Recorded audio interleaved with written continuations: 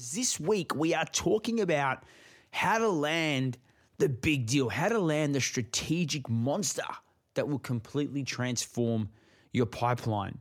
This is a topic that I was absolutely obsessed with earlier in my career. I always wanted to win bigger deals. I was always chasing the bigger deals. I land a bigger one. I'm like, not big enough. I need to get a bigger one. $1 million, a $5 million, a $10 million. And I was pretty fortunate that I was able to win some large opportunities in my career. Now, this week's guest is going to talk about, what he did to land some absolutely massive opportunities in his career, right? So this is going to be a great episode. But if you're not, working on those multi-million dollar accounts, don't, switch off now and go back to what you're doing, right? Because there's actually a lot of takeaways. There's going to be a lot of takeaways on how you can apply some of these principles to different size of deals. And this is the great thing. This is what I love about selling, right? Is some of the concepts we think only are there for bigger opportunities or, concepts that you'd use in, say, smaller opportunities. You say, look, that's actually not applicable to large ones. You can absolutely contextualize them to the different opportunities you're working on. So there's a lot of content in here. There's going to be a lot of takeaways that you can implement immediately, some actionable items that you can implement immediately. But I do want to address something because, as you probably know, but I'm not a big fan of the news. I don't really watch much news. I just keep my eye on kind of some of the business news, some of the financial information coming out, just in case there's information about clients. I want to make sure I've got my finger on the pulse. But you can't now hide from the fact that there is so much negative talk about the economy, right? People being laid off, economic downturn, interest rates going up, and you know what? It's just doomsday out there. But if you're working in sales, you cannot have that viewpoint of doomsday. You can't have that negative view on the world because it will impact your performance. Now, one thing that COVID did teach us is that even during real difficult times, moments of adversity, we were able to stand up, be counted, and make magic happen. And even if the market starts to get a bit difficult, the reality is it's a great opportunity for you. And I'm going to record an episode next week around how to capitalize on the opportunity that's about to, that's in front of us right now, right? But just want to quickly sort of talk about and discuss that before I get into this week's episode, because there are so many things that we simply cannot control, right? But again, this is why listening to podcasts, focusing on self-development is critical during these times, of times of adversity, because if you're finding it a little bit difficult, then it doesn't necessarily mean you can't meet the targets that you've set for yourself. It just means you've got to go a little bit deeper. You've got to assess your ICP further. You've got to look at your buyer persona. You've got to change your narrative. You've got to be proactive. And then you've got to increase your tempo. You've got to increase the level of prospecting that you're doing so that you can build more pipeline coverage, so that when a deal does slip, because things will happen. I just had one happen to me this week, right? Right at the pointy end, I was pretty much guaranteed the deal. They said, look, we've actually held everything. We're just putting everything on hold because we just want to see what happens in the next 3 months. Now, if I didn't have another 5 or 6 deals sitting behind that, I'd be like, fuck, stressing out. But the reality is I've got other deals sitting behind that. So I've gone, right, completely understand where you're coming from, trying to work through it with them, but I'm not going to put any pressure on them right now, right? Because for me, I'm not relying on an opportunity. So as we embark on this next period of life, of the world, like 2022, all of a sudden there's another particular crisis that we're working through. Our mindset is going to be crucial. That's going to help us really work through some of those challenges. So make sure you tune into the next episode, which I'll be talking a little bit about how you can capitalize during moments of adversity, how you can turn a negative into a massive positive. This podcast is brought to you by the Create Pipeline program from Sales IQ Global. This program will equip you with the skills, tools, and confidence to run an outbound strategy so you can generate more qualified opportunities and close more deals. Hear what Alice from DocuSign has been able to achieve since joining the program and our incredible community. So my name's Ellis and I work at DocuSign as an EBR. And the reason I started Sales IQ was because I really needed that guidance and that training to make sure that the outreach that I was doing was hitting the nail on the head. So I was lucky enough to start the program early on in this role. And since then, I've been pretty successful. And last quarter, I finished on 185%. So I've seen some huge results by adopting the principles. Our next cohort is starting soon, so to learn more, go to www.salesiqglobal.com, or if you have a team of sellers, talk to us about our in-house offering. Control your pipeline, control your destiny with Sales IQ. But let's get back to this week's episode, talking about big deals. So this is great because Jamal Reimer, who's joining us for this week's episode, has a lot of experience working in this space. He's worked for, some pretty large organizations in his career, and he's been an author of, Mega Deal Secrets. It's a book. He does a bit of investments in his side. Worked at Oracle, a huge organization, putting some massive deals together. So he's going to bring that practitioner type of theory to the table and provide some insight into what he did to land some of those big deals. And I would also love that if you are loving these episodes, give us a like, give us a rating, share with your network what you love about this podcast, because we would love to get more listeners. I absolutely thank you. You know how grateful I am for you joining me every week and giving me a platform to share some of my ideas, to share some of the guests, and just to give my viewpoint on the world of selling. So I just want to say, if you do have people that you think might benefit from listening to this podcast, let them know. But also hit me up. Send me a message on LinkedIn. Tell me what you love about this show. Also, if you haven't subscribed to our community, please jump in and subscribe. We've had some incredible guests presenting in the last couple of weeks, and it's only going to get better. So look, get your pen out. Enjoy what this episode's about to bring, because Jamal's going to bring it. You're going to learn stuff, and it will help you in your quest of being the very best sales professional you can be. Welcome to the show, Jamal. Hey, thanks for having me, Luigi. Yeah, pretty excited, mate. We're talking about a topic that I've been a bit obsessed with over a number of years, right? Winning big deals. So I can't wait to dive into this topic and really deconstruct what it takes to win big deals and what sellers can do to create more opportunities in their pipeline, with more sizable opportunities as well. But before we get into that topic, I would love to learn a bit more about you and how you started in the wacky world of sales. I mean, if you want the origin story, it goes back to university, where in high school, my family lived in Southern Africa. Yep. And at that time, the government of South Africa was under duress from the rest of the world because of apartheid. And the currency, the rand, dropped about 25% of its original value. And so my family's savings and income was in no way going to help me in university. And I found myself a freshman, a first year, on the University of North Carolina, Chapel Hill, with basically $300 to my name. And long story short, I was approached by a teammate. I was on the fencing team about a summer job, and it turned out to be selling books door to door. Yep. And that was my first experience with selling educational books, far from home, 80 hours a week, 13 weeks a summer. Yeah. That's where it began. And you fell in love with it, or it was something that you just did just to make some cash? The first year, I absolutely hated it. After working 80 hours a week, every week, 13 weeks of the summer, I came home with $2,200, which is like, less than minimum wage for sure. And, door to door is like the hardest type of sales there is. And my self-esteem was shot. It was a terrible experience that I was extremely frightened of. And it was exactly because I was so frightened of it that I came back to do it again. Because I just couldn't let there be something out there in the world that scared me that much without trying to conquer it. Yeah. And over the next several summers, I improved. I just kept getting better. And the way that I got better was I would just follow another student who was doing better than I was. And I would either model or adapt what they did to fit my personality and what was becoming my selling style.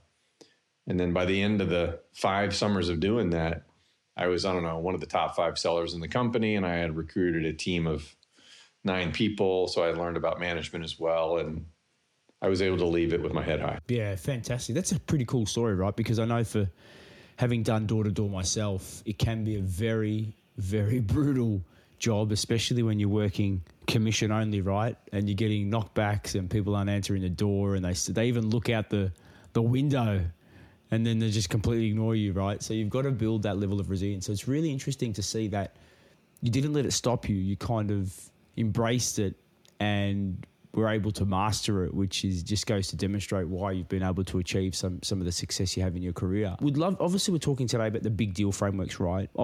moving from that transactional door-to-door sales process, when did you start to really find your way working on strategic sales opportunities? So for the first decade of my career, I was a mediocre seller. And it was during that first decade that I was fired twice in a row for underperformance. Yeah. And somehow, some way, at the end of that decade, I wound up with a position, with an individual contributor position at Oracle.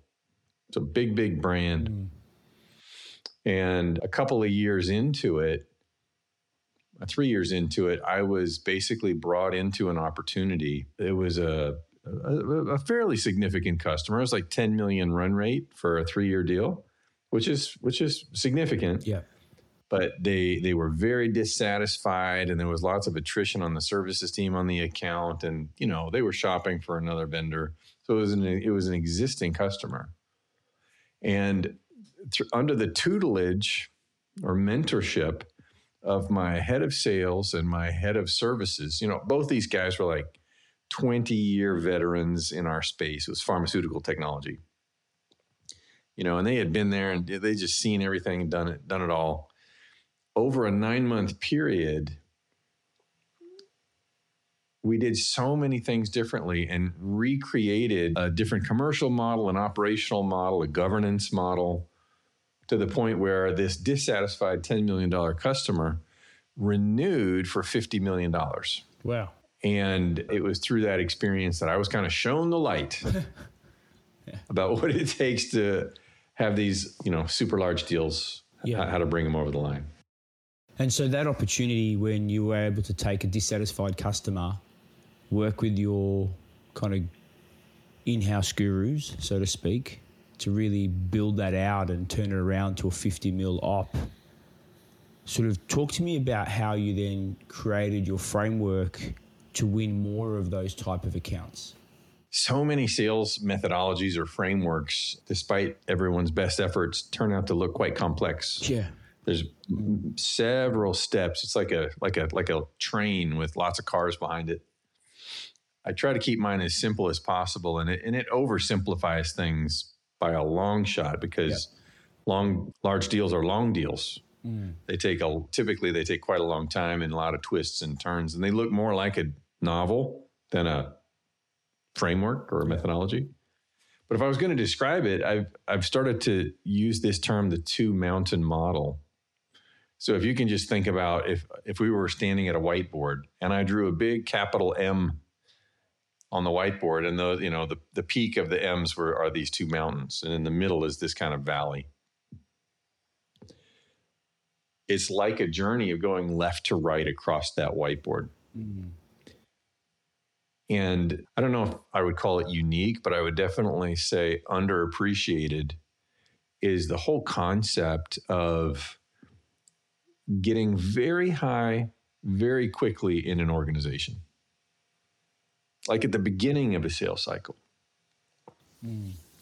And I think culturally, so many sellers, me included, for the first decade of my, plus of my selling career, we kind of come into a new opportunity with this mentality that we have to start at the bottom of the mountain and walk up the whole mountain. We see ourselves as mountaineers, right? We're taking every step ourselves. We are the seller, right? So we're going from the bottom through the worker bees on the shop floor, up toward middle management, and ultimately we want to get to senior stakeholders that have budget and decision-making power and projects that matter that we can help. And that's where most of us live. But in that kind of framework or that culture, we're getting knocked down or held back by those lower stakeholders all the time. And we waste weeks or months kind of sparring or pleading with them to sponsor us higher in the organization. And what I've learned, both through the experiences that I've had with doing large deals and now talking with others who have done really large deals, is there's a few common threads. The big one is how laser focused big deal sellers are on getting very high very quickly. Yep. So if you're looking at this whiteboard, you see this big M, and the first part of the M is that first mountain. That represents getting to power quickly. Yep. But most lack the skills or confidence to really go high very quickly. And what I say is that, big deal people don't see themselves as mountaineers walking or climbing up this mountain. They see themselves as heliskiers. And they just go leverage a helicopter that takes them to the top of the mountain in 10 minutes. Then they're skiing down the other side most of the day. Yeah, I love the concept, The helicopter is just an analogy for people who already people who we have access to, who already have peer business status with the senior people we're trying to get to. Yeah. And so the biggest target for that in my world is my own executives. So I use my CEO or the C-suite or the senior vice presidents, and I'll map them to senior people within my accounts. And whether I'm in the room or not doesn't matter. Now two senior business peers are having a serious business conversation with no introductions being made, no lower people saying yes or no, giving access. It's a serious business conversation very quickly. But this is great. And I actually love that analogy, right? Because if I look back on my career, and I have, I was obsessed with winning strategic ops, and I've done a couple of, one 10 mil deal, one just shy of 20. And if I look back, you're absolutely right. If I look at that mountain framework, I was able to get to the top of the mountain very quickly.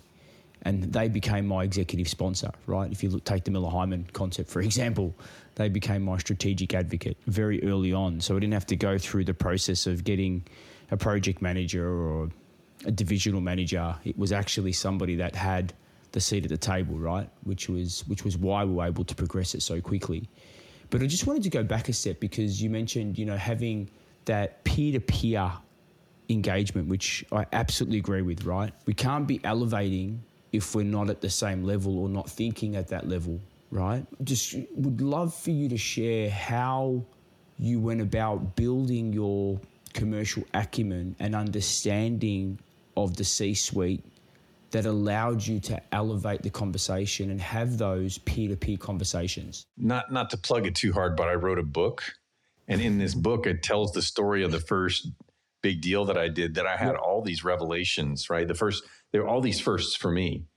And in the book, I tell this short story where that points exactly to your comment. It was early in this one deal that I was telling you about, going from 10 to 50 million. It was early, and I had my VP of sales on my right, my VP of services on my left, and across the conference room table was the executive sponsor for the project from the customer. And we were going through our, little ideas here. Hey, we could discount the software here. We can put an onshore team instead of the offshore, or vice versa, to either increase the quality or, change stuff around. And the customer stakeholder just put his hands up and he's like, guys, just plain talk, right? He's just, guys. This is not about a discount here or there or moving a team around here or there. This is about how we steward the most important IP of this company. And there was a long pause. And I just kind of sat back and thought about that. And then the conversation started again in a different tone on a different topic. And it was what an aha moment, He had just stripped away all our sales process, all our, our preconceived ideas about what commercial or sales conversations were like. And he just, reduced it to its essence and raised its level of importance in simple, clear, everyday language. And it struck me in a way that it still strikes me today. I notice this more and more, the higher I get in any organization, the simpler the conversation becomes. Yeah. Partially because executives simply don't have the bandwidth or mandate to get into details. Yeah. Partly because I think the most effective communication is minimalistic. Yeah. And so I just started to learn that language. And as I learned that language, I started to gain confidence because it's actually easier and more intuitive than what we find at the middle layer of our own organizations, at the customer organizations. All the know-it-alls are at the middle tier. And they're using all the jargon, and they got the complex spreadsheets, and they got the crazy architectural diagrams, and they're just doing everything they can to show how much they know. Yep. And when you rise above all of that, what really matters is much less. It's much more simple and much more powerful. This is actually really great advice, right? Because I think for a lot of sellers, they can get stuck in those tactical conversations.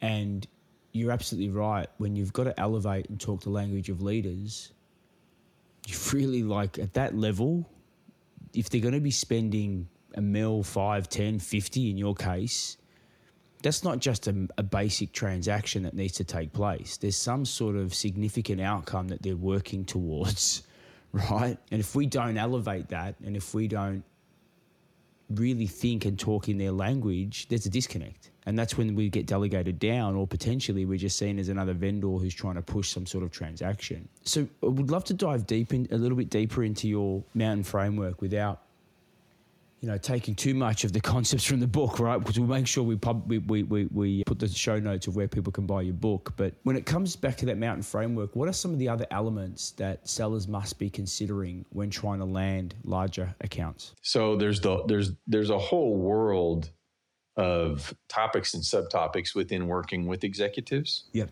There's the language we use.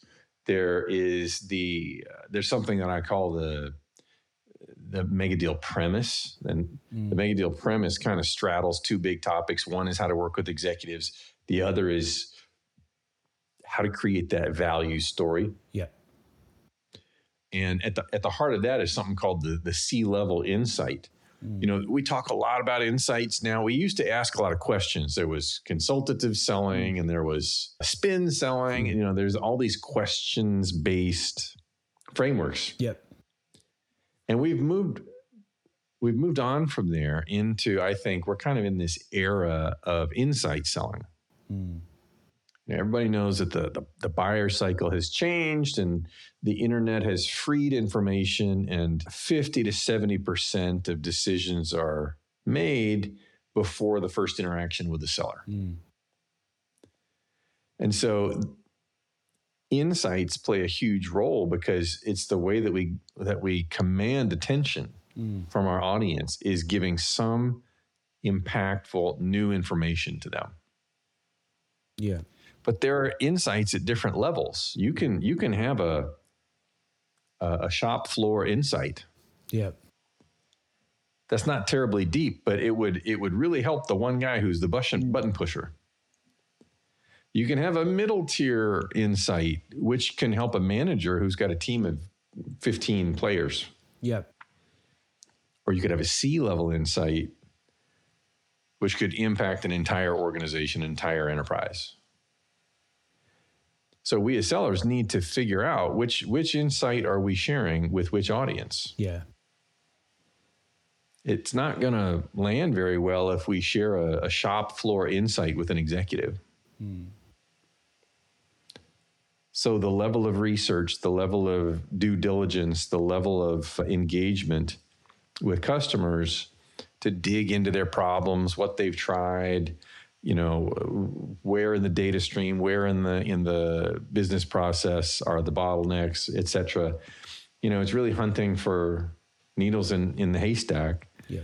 To the extent that we do that, we're able to discover more impactful insights.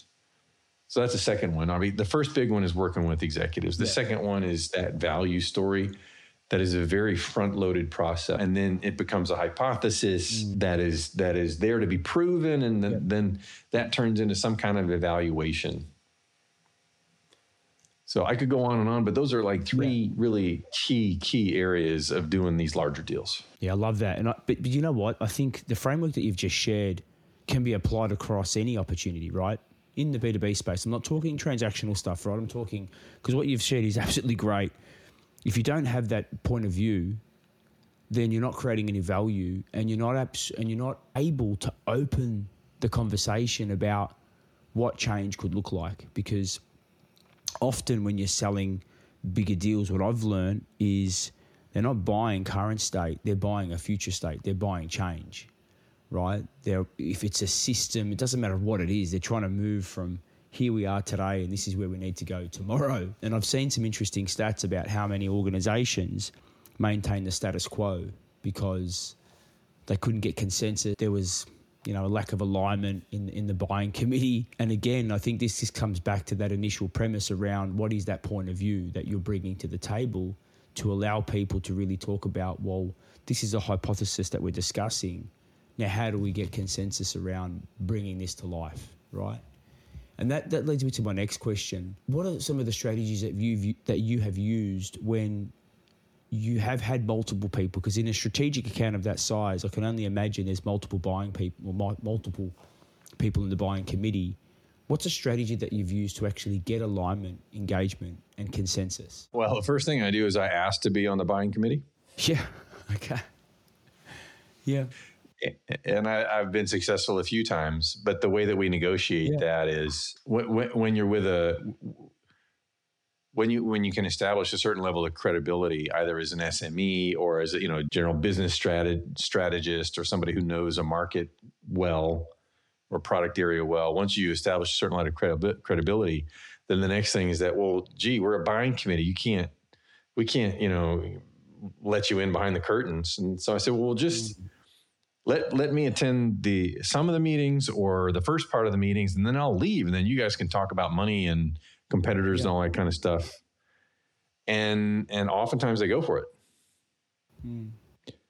So, a lot of sellers don't even think about asking for that, so, and the rationale for that is, look, you maybe you want to do it with me, you might want to do it with others too. But I think if you ask your own people about my stuff, they'll be able to answer the first line of questions.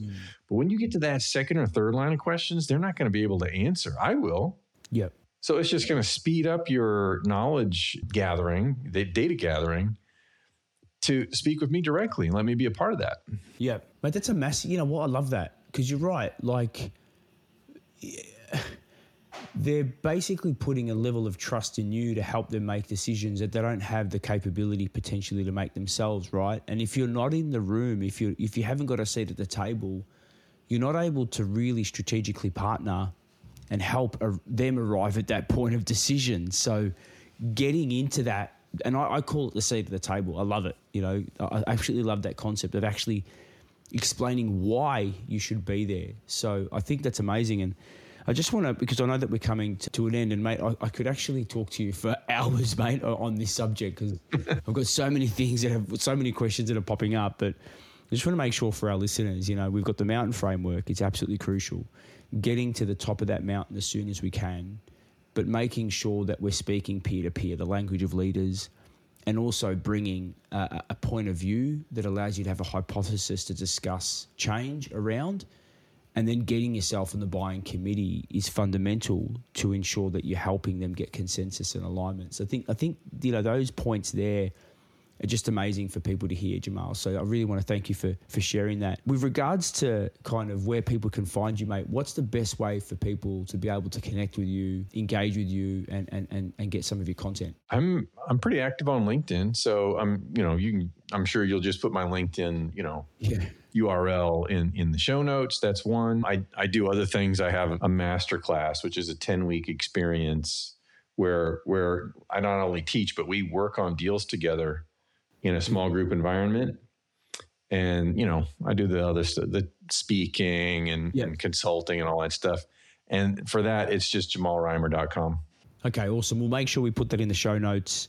And for our Sales IQ community, we could have Jamal attend one of our sessions to really talk about, really how to land those big deals and go a bit deeper than what we've got in this podcast. So I just want to say, mate, thank you very much. I do value your content that you share on LinkedIn. I think it's great. You really get me thinking a little bit different, and so you're always creating value. So I want to say thanks for the contribution you make to our community. We need, especially now as we've spoke about this before the show in the green room, we're on an eve of what is looking like to be a bit of a recession, and we're seeing this across multiple markets. But for most sellers, we know that the one great thing about what we do is if we focus on what we can control, we can sell ourselves out of any challenging environment. So I just want to say thanks for being a guest on the Sales IQ podcast. Thanks for having me, Luigi. It was awesome.